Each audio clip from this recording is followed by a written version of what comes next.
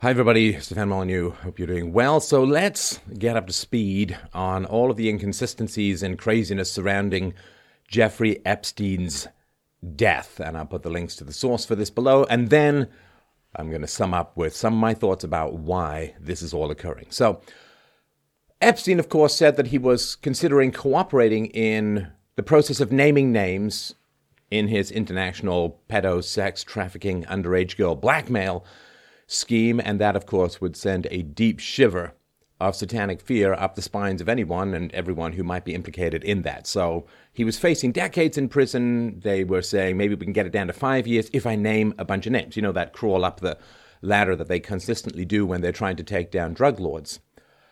And so, given that he seemed to be willing to cooperate, that would have put quite a lot of lasers on his forehead.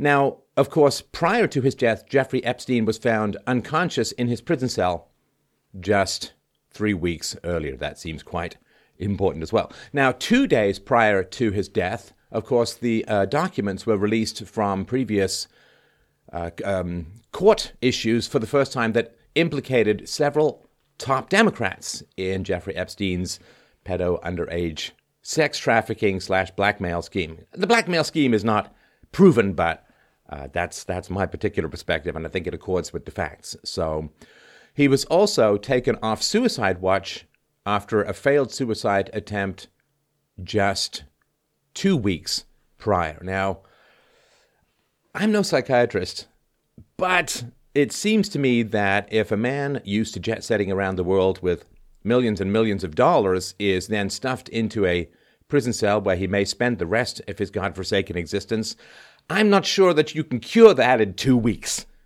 Like, I just don't see how any responsible psychologist or psychiatrist would say, oh yeah, this jet-setting guy's been now locked in a tiny cage and is facing decades in prison. He's suicidal, but let's pretend that he's not within 2 weeks. Like, what has changed? Nothing has changed, right? Now, Jeffrey Epstein was suicidal, according to reports, but he was also placed in isolation, which is very unusual for suicidal individuals. Now, as if everyone didn't expect this, as you probably know, the video cameras malfunctioned. There's no video of what happened. Now, I have been doing this show, Lord, for 13 years, or 14 years almost. I have recorded hundreds, no, thousands of videos, and never once has there been a video camera malfunction. And this is technology going back to 2005. Never had a video camera malfunction. So the idea that the camera's just, oops, broke on the most high-profile prisoner's death in America, just stopped working. Whoops. I mean, good Lord, even Mexico has videos of El Chapo escaping from prison, but this video just wasn't working. Now, of course, later we hear that there's video evidence showing that the guards did not do the rounds, right? So either the videos weren't working or the videos were working, but the narrative seems to be just a little slippery, like wrestling with a squid on coke. Now, the prison guards had worked several extra shifts during the previous week, and one prison guard on Epstein's floor was not even a certified guard. Now, I've had some communication from people who claim to work in the prison system, and everybody knows that the eyes of America, the eyes of alternative media, the eyes of the world were focused on Jeffrey Epstein's prison cell.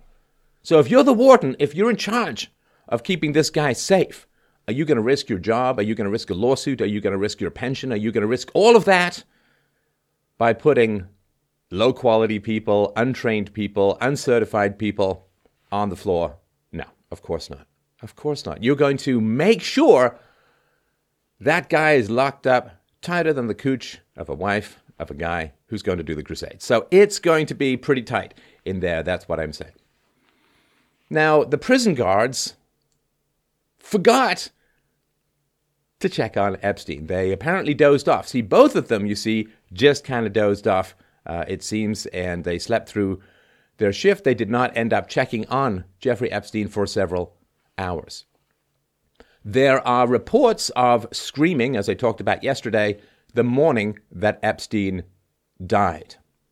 Now, the MCC, the prison where he was, has not seen a successful suicide in 40 years, right? So, I mean, he's supposed to have strangled himself, hung himself, and so on. So, of course, the sheets, the blankets are tissue thin. They don't give him a high place. It's not like piping on the ceiling so you can hang yourself. This is designed to be suicide-proof, in the way that responsible parents design a house to be child-proof. You don't get forks and magnets and electrical outlets. So it is designed to not allow prisoners to kill themselves. So 40 years, not a single successful suicide in the entire prison. But then, by golly, the guy who accuses and probably has proof of top Democrats or others involved in illegal activities, I guess they have to reset that number of years without a successful suicide went from 40 to 0. Just when a guy accuses Democrats of, or could accuse Democrats of illegal activities. Now, Epstein also says he was the victim of an attempted murder 3 weeks ago. An attempted murder 3 weeks ago. Have you heard anything about this? No? Epstein's former roommate, I guess cellmate, is facing mass murder charges. Pretty big guy. And if a guy's suicidal, if a guy claims to have been the victim of an attempted murder, why would you put him in with a guy that violent? Now, the amount of dirt that Epstein probably had on the power elites around the world is probably beyond even our imagination.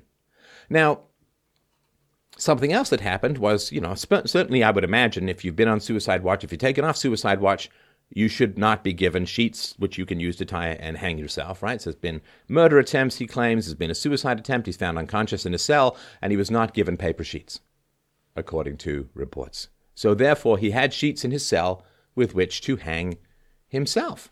But again, 40 years, not one successful suicide. Now, according to the mental health professionals, the medical professionals, Epstein was not suicidal. See, a couple of weeks earlier, he tried to kill himself, but suddenly he's not suicidal. He's being cured. You know how great these mental health professionals are, that the incidence of mental illness is skyrocketing just as they continue to pump people full of these mind-altering drugs of questionable benefit. So, yeah, I have a great deal of skepticism when it comes to mental health professionals. And here's an example. No, he's not suicidal. What does it hurt the prison to give him paper sheets? Did they save a few dollars? Did they avoid a little bit of a mess? Well, no, I guess they didn't, right? So reportedly, Epstein had to get on his knees to hang himself from his bed. I mean, is he? I don't know how this works. Like, is it Michael Hutchins style? Is he leaning into it? Like, how does this actually work that you can hang yourself on your knees? That seems kind of odd. Now, something else that just came out is that the autopsy, there's people who are intimate with the autopsy results, or they claim they are, and they say that Epstein had broken bones in his neck, the kind of broken bones that are far more prevalent in strangulation deaths than they are in suicides. And so here's a quote from the Washington Post. Among the bones broken in Epstein's neck was the hyoid bone, which in men is near the Adam's apple. Such breaks can occur in those who hang themselves, particularly if they are older, according to forensics experts and studies on the subject. But they are more common in victims of homicide by strangulation, the experts said. So, again, I'm no doctor, but what I was like, this is the bone here, right? So if you have a rope and you jump off a building and you fall 20 feet, then it seems to me likely that as the rope yanks, it's going to break these bones. But when you're leaning somehow on your knees off the side of your bed in a prison and you have bed sheets tied around your neck, I'm not sure I see how exactly that could end up with your hyoid bone being broken, right? And I don't know if you remember this. So I did a video on this years ago. Do you remember the guy Eric Garner from New York? So a New York police officer was accused of using an improper chokehold while trying to arrest Garner and causing his death. And it turns out that there was no break of Eric Garner's hyoid bone, and this proved that the officer could not have strangled Eric Garner and therefore was not responsible for causing his death, at least not by strangulation. In a study of suicidal hangings of young adults and middle-aged people in India conducted from 2010 to 2013, hyoid damage, right, not even just breaking, but hyoid damage was found in just 6% of suicidal hangings. And again, that's people with ropes who can jump off the side of their roof, who can jump off a high chair, who can jump off a ladder, whoosh, like the whiplash, that can see the breaking. Kneeling in a prison cell with soft sheets tied around your neck, it just seems a little bit suspicious. So, I mean, nobody can say conspiracy theory anymore, right? So, I mean, I've been talking about this kind of stuff. I don't know. I mean, there's a lot of questions here.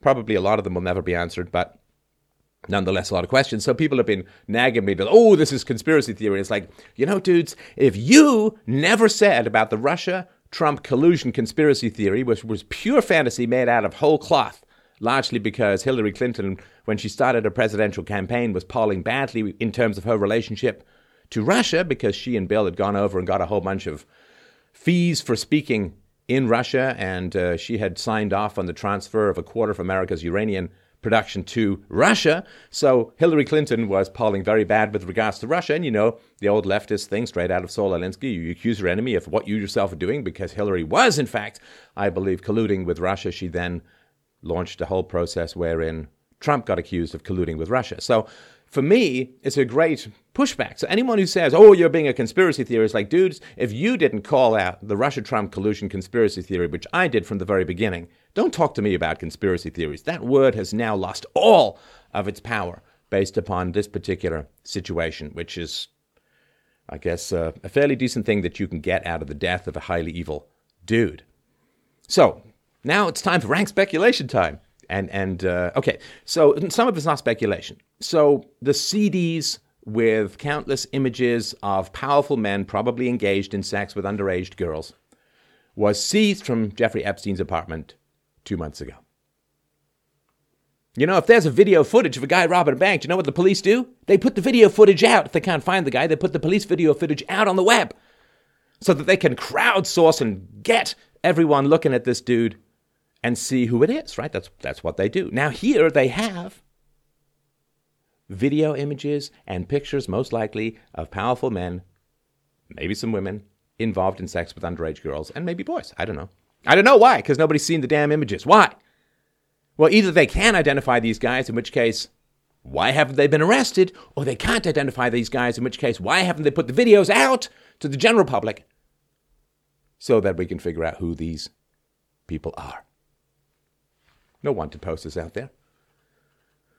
So, my question has been, so if everybody knows this play, right? So if you are in prison, let's say, and you have dirt on a lot of powerful people, then you communicate to those people in some manner and say, if I die in prison, all of this information is going to get released. It's called a dead man's switch, right? So if you're going to go and meet with a criminal, you've got dirt on the criminal, and you say, hey, if I don't come back from this meeting, 6 reporters get mailed all of this dirt and blah, blah, blah, the police, and it's called the dead man's switch. There's other names for it, but dead man's switch is the most common.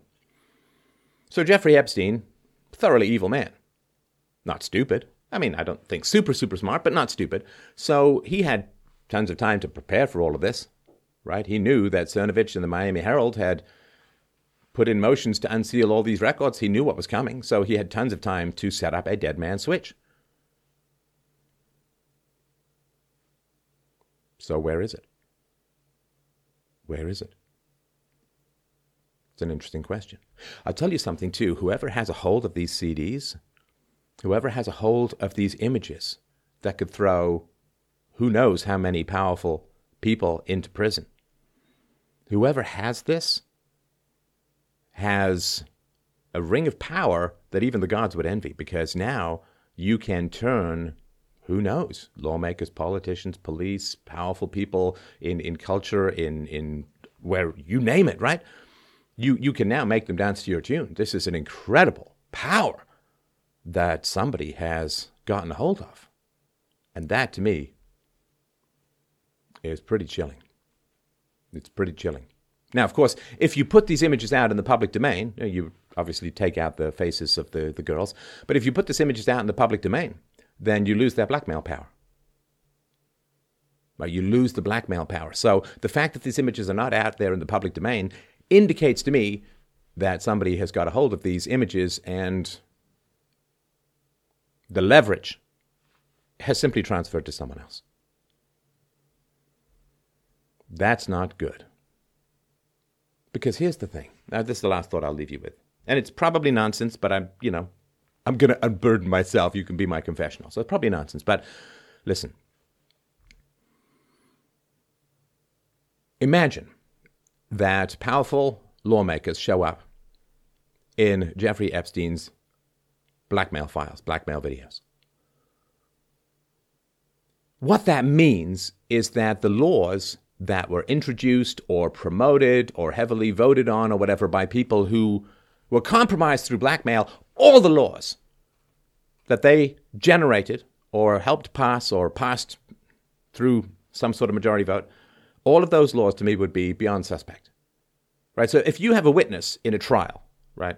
My understanding is you have a witness in a trial and it turns out that that witness is being blackmailed, I assume that all of that testimony would be thrown out. It would be inadmissible because they were compromised. So they can't tell the whole truth and nothing but the truth because they're being blackmailed. So imagine this. Jeffrey Epstein's been operating for a long, long, long time. Probably has quite a squid tentacle, had quite a squid tentacle reach into the various pockets of pilfering power. Imagine if there are a lot of lawmakers on his videos. A lot of powerful people. What does that do to people's perception of the laws that they passed or the policies that they proposed or the policies and regulations and so on that they implemented if they were compromised? Wouldn't those laws be subject to some pretty serious review? What would happen to the entire cobweb of power that has been built up over the past couple of decades in America and perhaps even overseas?